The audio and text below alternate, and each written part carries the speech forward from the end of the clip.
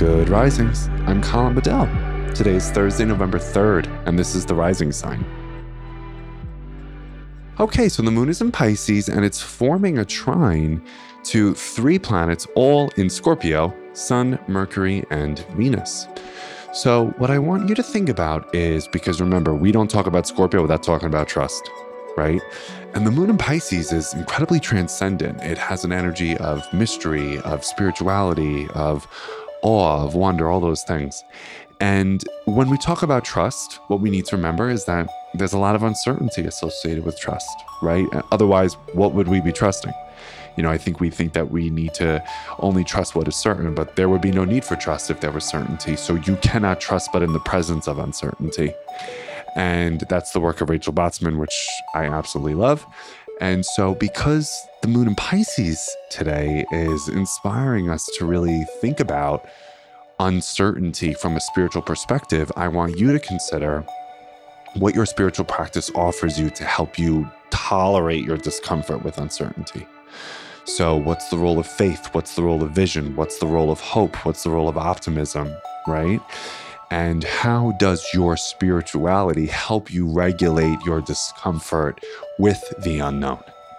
Okay, so that's a big question. And I think that today's transit will help you just get a little bit closer to realizing, my spiritual practice helps me do this. My spiritual practice helps me see that.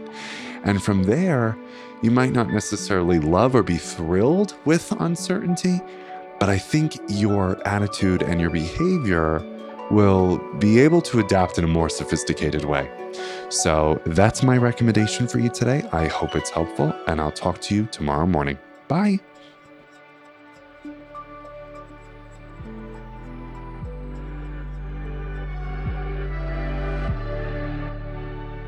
So I'm Colin, and you can find me at Queer Cosmos. Thank you so much for listening to Good Risings.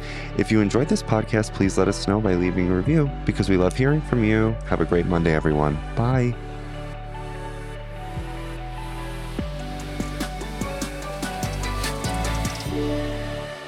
Good Risings is presented by Cavalry Audio. Our bodies come in different shapes and sizes, so doesn't it make sense that our weight loss plans should too? That's the beauty of Noom. They build a personal plan that factors in dietary restrictions, medical issues, and other personal needs so your plan works for you. Noom doesn't restrict or shame when you want to treat yourself.